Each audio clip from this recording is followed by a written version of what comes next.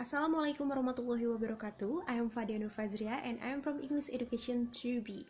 For my honorable lecturer, Mrs. Endang Darsih, I would like to thank you because you have given to me this task and it can be improve my skill and comprehension in the speaking and the listening especially.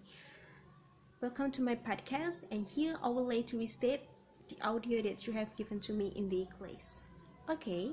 The audio that I have listened is about the conversation between the presenter and Mrs. Anna in the talk show. They are talking about the application that created and found by Mrs. Anna. The application named Homeworks, which helps the teenagers doing their homework. In the application, they can solve their problem in homework anywhere and everywhere, because this application brings student and the tutor together online.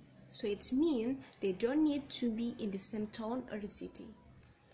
And of course, the tutor cheaper because they don't need to come to the student house and the tutor work from home. According to Mrs. Anna in the talk show, the idea to make this application because she is in the same position with the parents out there.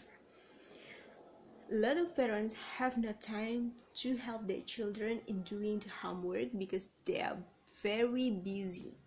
They don't understand about the content or the topic and many more the reasons about it. Mrs. Anna doesn't want it happen to her son and the teenagers out there. So that's why she made this application for helping them. That's all about my explanation.